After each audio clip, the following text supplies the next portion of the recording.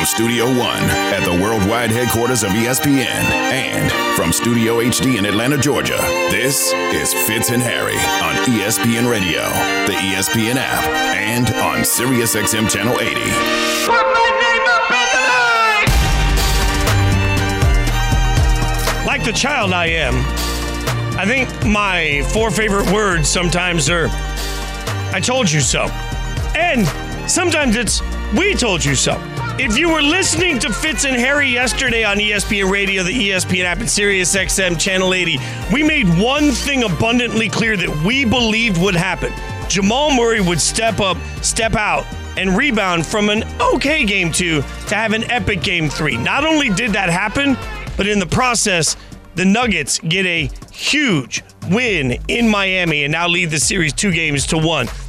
Harry Douglas, Jason Fitz. You saw Harry this morning on Get Up. Double duty for my friend this morning. Superstar this morning on Get Up. Now a superstar hanging out with me on Fitz and Harry on ESPN Radio, the ESPN app, SiriusXM Channel 80, presented by Progressive Insurance. And look, we expected it, Harry. We said yesterday Jamal Murray needed to have this big bounce-back moment. They clipped it off. They put it on social media. 2 bad games in a row creates a narrative. He wasn't going to let that happen. I expected aggressiveness out of the gate. Not only did we get aggressiveness from Jamal Murray from the outset, but we get aggressiveness throughout the course of the game from Jokic, and that dynamic duo was unstoppable in a massive win for Denver. Well, that duo has been phenomenal throughout the playoffs, Fitz. But that duo in Game 3 of the NBA Finals put on a historical performance. You talk about a triple-double from 2 guys, a 30-plus point triple-double from 2 guys, from your 2 best players, and they really set the tone for the entire ball game. Jamal Murray being aggressive, Nikola Jokic, and, just the multiplicity of different things that both guys can do, Fitz. Being able to shoot the ball from the 3-point line, being able to, make shots from the mid-range game, being able to drive the ball to the basket and score in the paint, the free throw shooting, but also putting their guys and the other people on their team in positions to be successful. You have 2 players on your team in which the Denver Nuggets, and Nikola Jokic and Jamal Murray, who's able to do all those different things and make the Denver Nuggets a great basketball team in which we witnessed last night in Game 3 of the Finals. Yeah, here's what's funny to me, Harry. I like my 80s wrestling analogies, but sometimes, like I say all the time for us, we're like a tag team, right? So, I tag you, you go in, you kick some ass, then you tag me, I come in, I kick some ass. Like, that's what we do. What we saw last night was an interesting tag team to me because you're looking at a first half that really was all about the aggressiveness of Jamal Murray. He set a tone, 20 points in the first half. We were all texting each other during the game saying, this is exactly what I expected. And then in the second half, we saw Jokic turn around and say, no, tag me in. I want to be the dominant one for a little bit. And he went off in the third quarter, went off in the fourth quarter. It's the ability for both of them to lift each other up, to support each other, to make sure they're getting fed, and to recognize when each other is hot that I think makes a huge difference in the way they play. They played last night with a purpose, with this intention, right? But they also played with eyes open on feeding each other to make sure that they could get to where they wanted to be. It was stunning to see 2 guys play that well while also being aware of the other guy that was playing that well. Well, I think that's one of the things that makes them so special is because the unselfishness that they play with, right? When you see Nikola Jokic getting hot, Jamal Murray's trying to get him the basketball, right? If Jamal Murray's hot, Nikola Jokic is doing his best to try to get him the basketball. But Fitz, I got a few numbers for you. Jokic and Murray combined for 24 field goals. The Miami Heat had 34. Jokic and Murray combined for 31 rebounds. The Miami Heat had 33. Jokic and Murray combined for 20 assists. The Miami Heat had the same amount.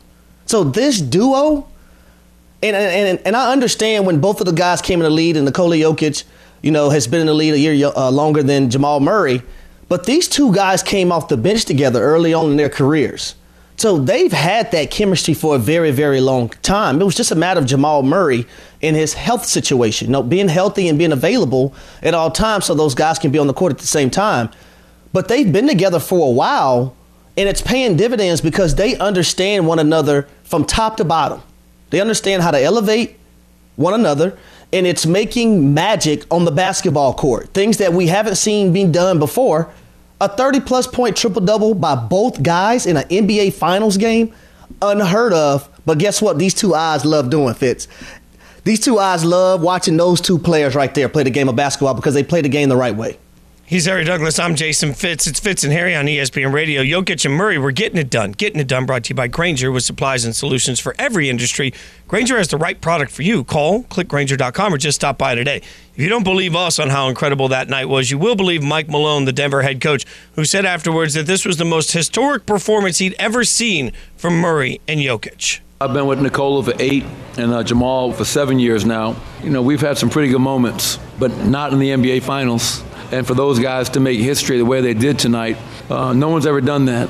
I mean, that's what's really neat about it. You get the win. I thought our defense was fantastic tonight. You hold that team to 94 points, 37 from the field, only 11 threes. That really helped us out tonight, the defending and rebounding at a high level, but by far their greatest performance as a duo in their 7 years together.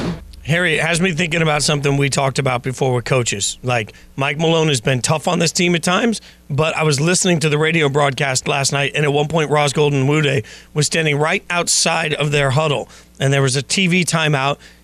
As they came back on the radio broadcast, she referenced the fact that she could hear the conversation in the huddle, and it was full of praise and love for the guys for the intensity they were playing with. As hard as Mike Malone has been on him, he also then comes out and gives you that nugget, the best performance he has ever seen from those two guys together.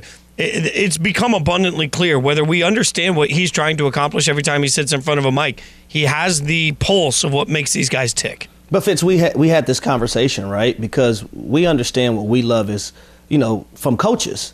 And sometimes it takes a coach keeping things real with not just some players, but all players, and doing it in a manner in which, players might not always like, but they respect it 110%.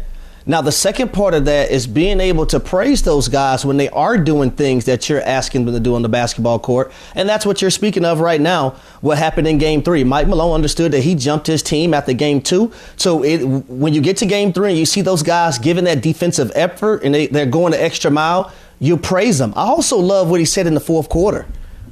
We all heard that sound, right? Hey, guys, the first 2 games, this team has won the fourth quarter. We're going to win the fourth quarter this time. Just igniting that fire for his basketball team to go out there and put on a hell of a performance to be able to win this Game 3, because we all know how important it is. 80% of the teams who wins Game 3 of the NBA Finals go on to win that Finals. And Michael Malone understood that, but he understood, he didn't want his basketball team, because they were up, to let their foot off the gas pedal. But being able to praise your guys when they do great things, but jump them when things aren't right, I thought was brilliant by Mike Malone. But it's also responding to coaches from the players. And I thought Jamal Murray did a great job, because he wasn't the best defensively. He wasn't aggressive in Game 2.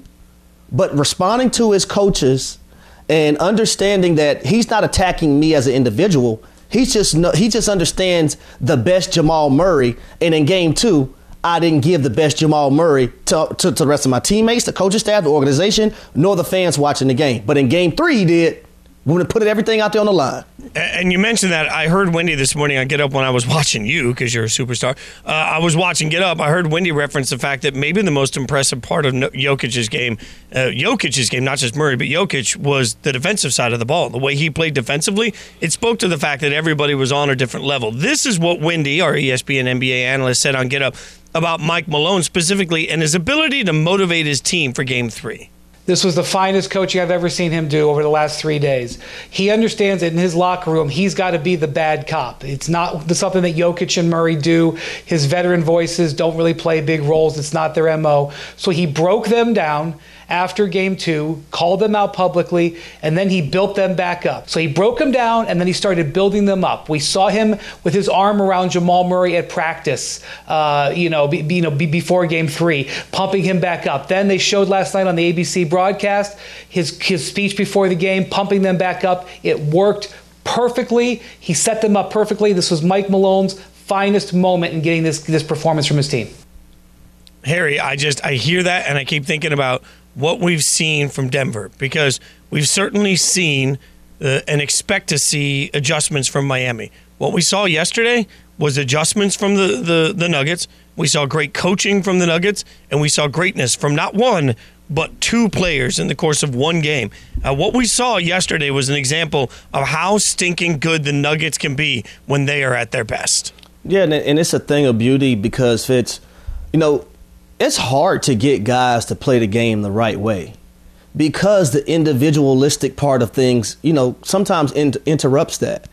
But being able to see these two guys on the same page and being able to be an example to the rest of the players on the Denver Nuggets basketball team, along with a sprinkle of, Jeff Green being that veteran guy, you hear him time and time again talking to Aaron Gordon. That was amazing. I just think it's a thing of beauty, and you love to see it because it's not like that every place. I promise you it's not. Not only was it a thing of beauty listening to Jeff Green, but watching Aaron Gordon take the coaching, that was just so cool to me that he was trying to understand what he was being told and why he was being told. Speaks to camaraderie that they've got rolling. We've got a lot of praise to heap on the Nuggets, including some historic stats you will not believe about Nikola Jokic. We will give you that throughout the course of the show. But coming up, the Nuggets ran right through the Lakers in the Western Conference Finals. But did LA's chances of getting past Denver just get a whole lot better for the future? We'll tell you about it next. Fitz and Harry on ESPN Radio and Sirius XM, Channel 80. The Suns are planning on waiving the point god himself, Chris Paul. The bottom line, he's 38 years of age, one of the greatest point guards in NBA history. He's got to be in a position where he's competing for a championship. Fitz and Harry, the podcast.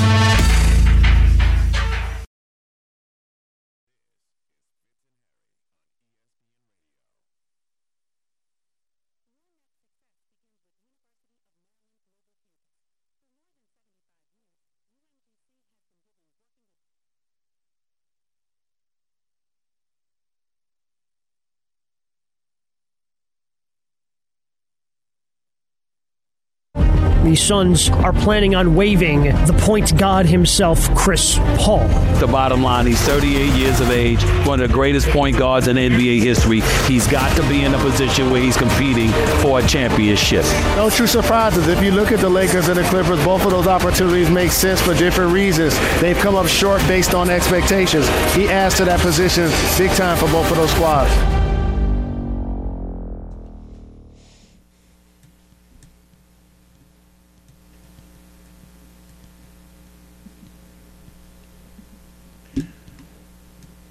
One of the biggest stories in all of sports yesterday was about the NBA, but not about the NBA Finals matchup we got last night. No, about one of the biggest stars in the NBA. The question is, if Chris Paul goes somewhere else, what version of Chris Paul is that team actually getting? It's Fitz and Harry on ESPN Radio, the ESPN app, Sirius XM, Channel 80. Harry Douglas and Jason Fitz, we're presented by Progressive Insurance. Let's start with the most important portion of this. This is the latest, according to Brian Windhorst, ESPN NBA analyst, on Get Up this morning. This is the latest between CP3 and the Phoenix Suns. One of the things that the Suns talked to Chris Paul about when they met with him is they could have 4 players make over $30 million this year, and the new CBA just makes it very difficult for that to happen. And so it's possible that they could make another move where they could save some salaries, especially if they're able to trade DeAndre Ayton. The final decision hasn't been made. I think it's likely that by the end of the month, June 28th, we'll see Chris Paul waived. I think his future is in one of 2 places. One is Los Angeles, be it the Lakers or the Clippers. Both teams potentially in need of a point guard. Their point guards on both teams are free agents, Russell Westbrook, D'Angelo Russell. And it's not out of the realm of possibility. I think it's worth pointing out that the Suns could bring him back. It would almost act kind of like an NFL-style restructuring where his contract is paid out in a partial guarantee and they bring him back for a lesser salary. But that's what I would bet on. I would bet on either LA or Phoenix for Chris Paul once we get into July. The question that I have, Harry, though, is for any of those teams, who are they really getting? Are they getting Chris Paul, or you remember the ads that they did, or are they getting Cliff Paul? Is Chris Paul still him to those teams? Well, what do you mean by him? A guy that can, average 20 plus a season and 10 assists? No, I don't think he's still that guy. I think he's a guy that can orchestrate things and, put the offense in positions that it probably needs to be in. But if you think you're going to get Chris Paul and he's going to be able to play 39, 40 minutes a night at the age that he is, I don't think that's going to be feasible for any team that he goes to. Now, if we're just talking about a guy in Chris Paul, the best position for him to win an NBA championship or get to an NBA Finals, again, I think is in Phoenix with Kevin Durant and Devin Booker, which is still an option, what Wendy talked about. But then after that, you look at the Lakers, and I think it's a decent fit for the Lakers. Does it move the needle for me to be able to say, okay, if Chris Paul was with the Lakers this season and they faced the Denver Nuggets in the playoffs, the Los Angeles Lakers would have won that series? No, it doesn't. It doesn't do that for me, Fitz. I think part of this is there's value, and we were just talking about, so I want to be fair, like Jeff Green, we were just talking about a few minutes ago, watching his leadership from the bench, his coaching from the bench. I'm not saying that Chris Paul all of a sudden is only worth being a bench guy, but let's face it, throughout the course of the playoffs, he was already basically a backup point guard to Devin Booker for the Suns, right? Like, I think you have to understand what you're getting, and we hear the brand Chris Paul, so we automatically think, oh, the brand Chris Paul makes a ton of sense with the brand of the Lakers and the brand of LeBron, and you and I have talked a lot throughout the course of the playoffs. The Lakers need somebody that can be a bit of a facilitator to help AD and LeBron get the ball where they want to go. But they also need somebody that is a facilitator and can also turn on the gas when they have to get you 20, 25 points. They need somebody that when he presses the turbo button can be the second best player on the court. Do I think Chris Paul would have value to the Lakers? Sure. Do I think Chris Paul suddenly becomes a champion with the Lakers? No, I don't think that bridges the gap. Look at the excellence we saw last night from the Nuggets. I don't think Chris Paul turns the Lakers into a team that beats what we saw last night. Well, see, and that's the thing for me, right? When you watch the Lakers play the Denver Nuggets this season, in the playoffs, I should say, and you got to moments where exhausted because of energy, and you wasn't getting that extra oomph from Anthony Davis. I need a guy that can 30 if needs be, to put them in the position to be champions or NBA favorites to make the finals. It just doesn't move the needle for me. Yeah, I think if we start looking at Chris Paul for where he is at this stage in his career, for what he will actually cost the next team, he could be great value. I just don't think that he becomes, he might be on the billboard because he's famous, but he's not on the billboard because he becomes like that epic night in and night out player. You guys can always chime in on this. Dana in Richmond wants to chime in. 888-SAY-ESPN 888-729-3776. Dana, thanks for calling the show. What you got? What's up, Harry? What's up, Fit? What's up? Hey, I just went in on Keyshawn with just yesterday. I think the Lakers did the worst thing when we got LeBron and we got AD because we the prototype team that didn't do player development. Kuzma, Caruso, Brandon Ingram, Ball, even though he hurt, man, I could go down the line. Look at Caldwell Pope. He in Denver lighting the Lakers up right now. We get rid of all our players and take on all these old players. Please don't get another old player. Please. Rob Pelinka, you're going to go down at the worst GM in Laker history, man, with all these old players you keep bringing to our team. Develop young talent, please. Dana, thanks for the call. See, Fitz, that's another side of this, right? Because when you look at a guy in Chris Paul, what's one of the things that the dark cloud that's been over his head the last few years, especially when it's come to the playoffs? Being able to be available and being healthy to be able to help his team get to a position where they feel like they need to be and actually can win a title. Look, the injury bug has hit him just about every time recently. But then AD and LeBron, I mean, it's not like they're getting younger either. I mean, as the resident athlete on this show that I am, I'm dealing with the stress fracture at my foot. 46 years old. That's the number one thing. The number one thing everybody says to me when they see the boot on my foot is, oh, man, getting old sucks. Not, man, you were working your ass off at the gym. No, nobody says that. Everybody looks and they're like, oh, stress fracture, getting old sucks, right? Like, yes, by the way, it does, but it's better than the alternative. I feel weird saying, hey, Chris Paul is old, but let's be real. Chris Paul is old. And Dana's right. Like, the Lakers gave up completely on any plan for development of talent when they decided that they were going to go the direction they went. And it's also worth noting, not only did they acquire older talent, they gave up a ton of their draft capital to do it, so they didn't even give themselves a chance in the future to start to press the reset button. I am curious to see what the Lakers are going to do, because at some point, they will need a foundation that they can build on. And that foundation is not LeBron. That foundation was supposed to be AD. And I'm not looking at AD right now saying, okay, that's my foundational piece, right? Like, Chris Paul coming in is nice for next year if you're trying to win a championship, but that doesn't help you long-term for the next 3 or 5. Dana's 100% right. There's been no attention paid to the future for the Lakers, and the theory is at some point it'll kick their butts. Yeah, I think if you're talking about the future of the Lakers, I think, trying to go get a guy like Trae Young, who is still young, and a guy that isn't scared to make shots in the opposing team's building and take a bow and be the villain, I think that's the type of guy you would want to go get if you're talking about moving forward with your organization if you're the Los Angeles Lakers. That would be a home run for him. Chris Paul is simply just a means to an end and a nice name. All right, speaking of Chris Paul, a former teammate of Chris Paul will tell us the best fit for him. Plus, what the heck happened to the Heat? We'll break it all down. Fitz and Harry, the podcast.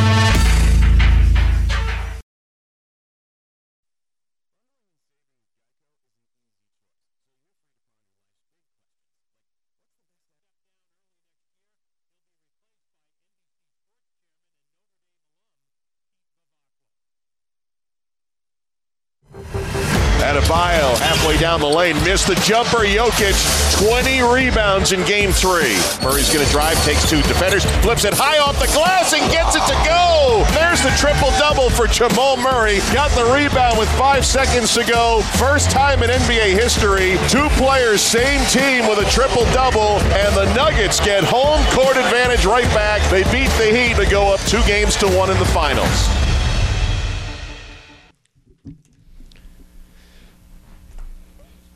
It felt somewhere between a clinic and a work of art. Because when the Nuggets do what the Nuggets are capable of doing, not only do they win big, but somehow they make it look easy the entire time. It's Fitz and Harry on ESPN Radio, the ESPN app, Sirius XM Channel 80. Harry Douglas, Jason Fitz, presented by Progressive Insurance. You just heard it there. The Nuggets lead the Heat 2-1. Coverage will start Friday for the next game, Game 4, 7:30 Eastern on ESPN Radio. We're going to bring in an expert to help us break it all down. Antonio Daniels, former NBA guard, Sirius XM NBA radio host. Antonio, really appreciate your time, man. We'll get to, obviously, the NBA Finals in a second, but we have to start with Chris Paul. We were just talking about it. You played with Chris Paul in New Orleans. In your mind, what's the best spot for him at this point in his career? I don't know. That's weird. Not the fact that they've waived him. First, fellas, thank you guys for having me. Thanks for coming on. But I think it's more, I'm trying to see if there's something more to this. Because a lot of times when situations like this happen, they'll waive a guy simply to re-sign him. So there's something that's going on behind the scenes that we don't know about. But if there is another situation out there for Chris Paul, there are certain scenarios that put him in a championship fast lane, right? You think about him going to L.A. and playing with LeBron James and Anthony Davis. You think about him going back to New Orleans. A couple of days ago, he was on the podcast talking about his love that he has for the city of New Orleans. You put him alongside C.J. McCollum and Zion Williamson and Brandon Ingram and those guys. So there are certain situations out there, and also depending on what actually transpires in Philadelphia with James Harden, you can see him going to a situation like the Philadelphia 76ers as well. When you have a guy like Chris Paul, there are a lot of situations out there that make sense because a lot of teams are lacking a traditional point guard. Yeah, I love the Philadelphia part of it. I thought that was one of the things that they were lacking on top of like the consistency at the point guard position because James Harden would be so sporadic. Right. Great one day, off 2 games in a row. Chris Paul is a natural born floor general and a guy that will be able to get Embiid the ball and also Maxey along with Tobias Harris in their sweet spots. But I got to ask you, what is a team actually getting in Chris Paul at this moment right now? Well, first and foremost, you're getting leadership. I feel like one of the most underrated aspects in today's NBA is locker room leadership and discipleship because the league has gotten so much younger and guys need leadership. You look at some of the different situations that are transpiring off the floor in today's NBA. Guys need vets. They need vets in that locker room. And one of the things that you're getting with Chris Paul is what he's going to bring to your team outside of the 4 line. We know what we're getting inside the 4 lines. You're talking about one of the best point guards to ever touch a basketball. You're talking about arguably the best game manager in today's NBA alongside with someone like LeBron James or Nikola Jokic. So you know what you're getting inside the 4 line. But what a lot of NBA locker rooms are in need of now is leadership, discipleship, tutelage from guys that have been there before, but also can't just preach it, can also still get out there and get it done. We're talking to Antonio Daniels, former NBA guard, Sirius XM NBA radio host. I love everything you just said. Gave me goosebumps hearing about leadership, but it makes me think about some of what we saw last night from the Nuggets, not just from Jeff Green on the bench, but also just from Mike Malone and his ability to get the best out of the guys in Game 3 after a lackluster Game 2. Give me sort of your eyes on what you've seen from the Nuggets, particularly in Game 3, and their ability to turn that around. What was the difference? Well, here's the thing. You hear certain organizations constantly talk about accountability. And I feel like that's a very overused word in today's NBA because everybody talks about it, but everybody doesn't want to receive it. And championship situations and championship cultures and teams receive accountability the correct way. right? So what you saw from game 1 to game 2 from Denver was an issue of effort. And I don't know how many times over the past 2.5, 3 days where Mike Malone questioned the effort of his team. Now, if you're with another team, possibly not a championship team, then guys' feelings get hurt. Guys don't go out there and respond the correct way. Yesterday, at the end of our SiriusXM radio show, my co-host Rick Campbell asked me, who do you think is going to win Game 3 and tell me why? And I said, I feel like Denver's going to win Game 3 because I feel like they're going to respond to Mike Malone's voice the correct way, right? So when a coach is holding guys accountable, and it starts at top. It starts at the top. It starts with the stars. It starts with Nikola Jokic and Jamal Murray taking that accountability and being first in line saying, you know what, Coach, you're right. I didn't do my job. Everybody else gets in line.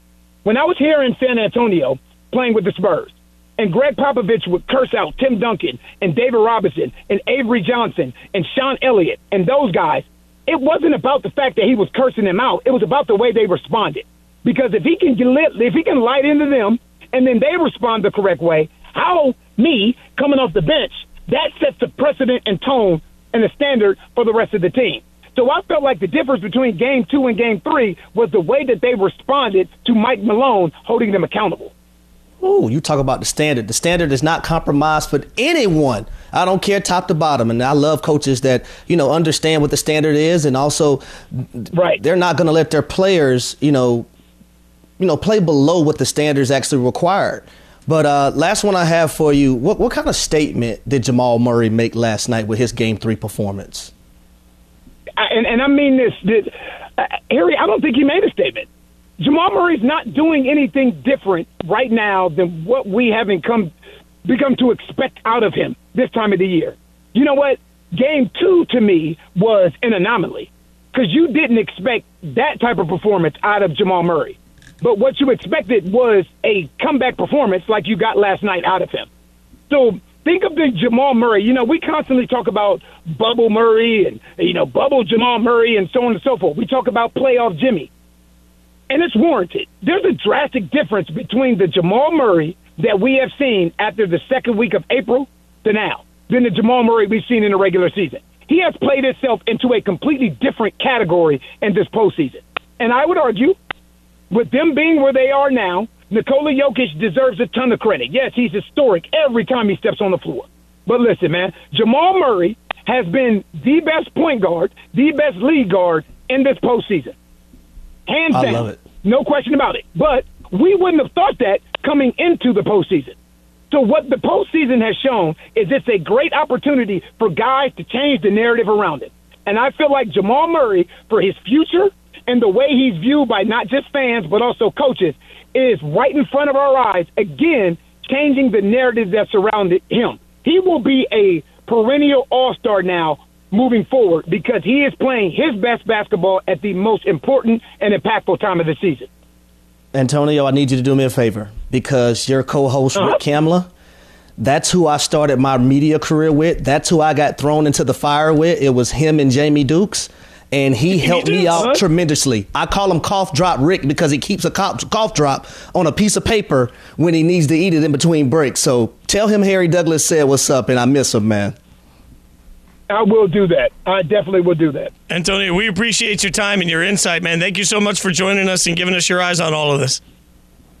For sure. God bless you guys. Antonio Daniels, SiriusXM NBA radio host. Fitz and Harry presented by Progressive Insurance. Round out your protection with life, phone, and pet health insurance like I do with Annabelle. Love you, Annabelle. All right, one NFL team is about to get a chance to make a massive statement to the rest of the league. Fitz and Harry, the podcast.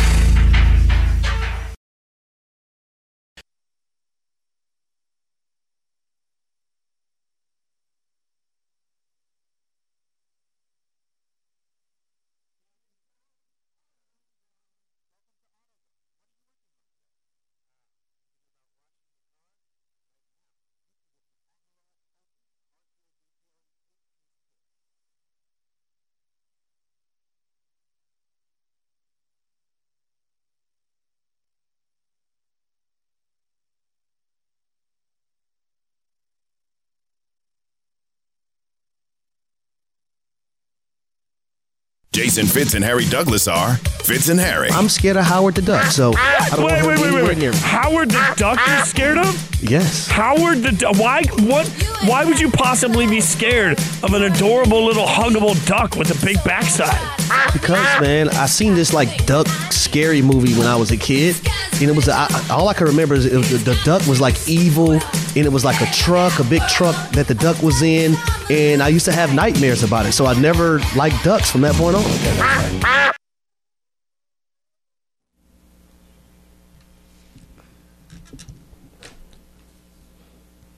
I like big ducks and I cannot lie. What? I'm workshopping it. Still working on it. Fitz and Harry on ESPN Radio, the ESPN app, Sirius XM Channel 80. You other brothers can't deny. He's Harry Douglas. I'm Jason Fitz. God.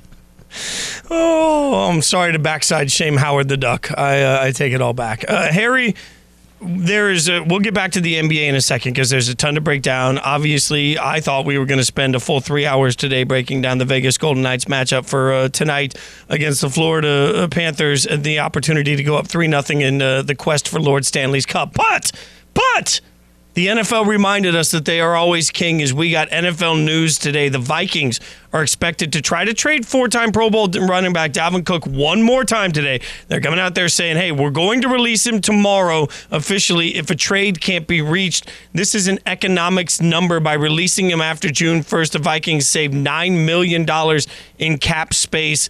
But here's what's interesting, all right? There's one team I feel like you and I have been talking about a lot the last week and a half, 2 weeks. All right, per Adam Schefter, the Denver Broncos and Miami Dolphins are two of the teams that are expected to have an interest in signing Dalvin Cook once he officially is released. There likely will be others, but these two have been monitoring Cook for weeks. The thought of the Miami Dolphins, who I've said to you many times I think are the toughest team to predict, the thought of the Dolphins adding Dalvin Cook, my God, does that stack that roster even more? Well, for me, I think it's game-changing. And here's why. Yes, Raheem Mostert, is he a good running back? Yes. Sure. Is Jeff Wilson Jr. a good running back? Yes. Is the rookie Davon A-Chain, can he be phenomenal and has a lot of speed? Yes, surely he can. But Dalvin Cook is a guy who has had the production for a long period of time in this league. I'll just say the last 4 years, right? He has over 5,000 yards. 43 touchdowns rushing. Receiving, he has over 1,300 yards, 3 touchdowns. I think when I look at the Miami Dolphins, and one of the things that they were missing last season from their offense was the run game. Not that it wasn't efficient, but I didn't think their head coach Mike McDaniel, who calls the plays, I didn't think he was consistent in calling it. Now, you bring in a Dalvin Cook, you have no choice whatsoever but to be consistent calling the run, because you want a guy like that with the ball in his hands. Not only do you give him the football in his hands by handing it off to him, he's also a threat in the pass game. So now it forces you to run the football effectively. Now that adds more of an arsenal to your offense and also helps Tua Tagovailoa out a lot at the quarterback position. Dalvin Cook and Alvin Kamara are the only players with at least 1,300 scrimmage yards in each of the last 4 years. If you look at over the last 4 years, Dalvin Cook has the second most scrimmage yards total in the NFL. If you look at his average, he's averaged 110 yards per game over the last 4 seasons, second most in the NFL during that time. If you look right at the numbers, at what he's been doing and continues to do, a 27-year-old Dalvin Cook is worth all of it. The problem is he has the third highest cap hit of all running backs, and obviously Minnesota right now is restructuring what they're paying. We're seeing them get a lot and get rid of several big names, and we're seeing Dalvin Cook be part of this. But I got to make this clear. There are two things that we've learned through this process. Number one, this is why we are sitting where we're sitting when it comes to some of the running back conversations about money. This is why the Raiders didn't franchise Josh Jacobs. This is why the Saquon Barkley conversations are difficult. But the other side of it is because you look at where the money goes. Zeke got paid. Now Zeke's worthless. Dalvin Cook got paid. He's still producing, and they don't want to pay him the $14 million that they would have to give him this year. So when you look at it, this is all about the dollars and cents. But for a team like Miami, if you can find a way to add him, to your point, you have to be more disciplined running the ball. And you don't just get a running back. This isn't a Chris Paul where he's not as good. You're getting a superstar right now that can come in, contribute, and help you when you realize, as the Dolphins should, that their Super Bowl window is right now, Harry. Like, this absolutely continues to emphasize my point that I believe the Dolphins feel like they are in Super Bowl now opportunities. And you see a guy in Dalvin Cook, if he had his choice, yes, you would like to get traded so your money could potentially stay the same. But if you're going to be released, you want to be released so you can choose and pick where you want to go. We know he wouldn't mind playing in Florida, where he's from, in a state that has no state income tax, in a state where he played college ball as well.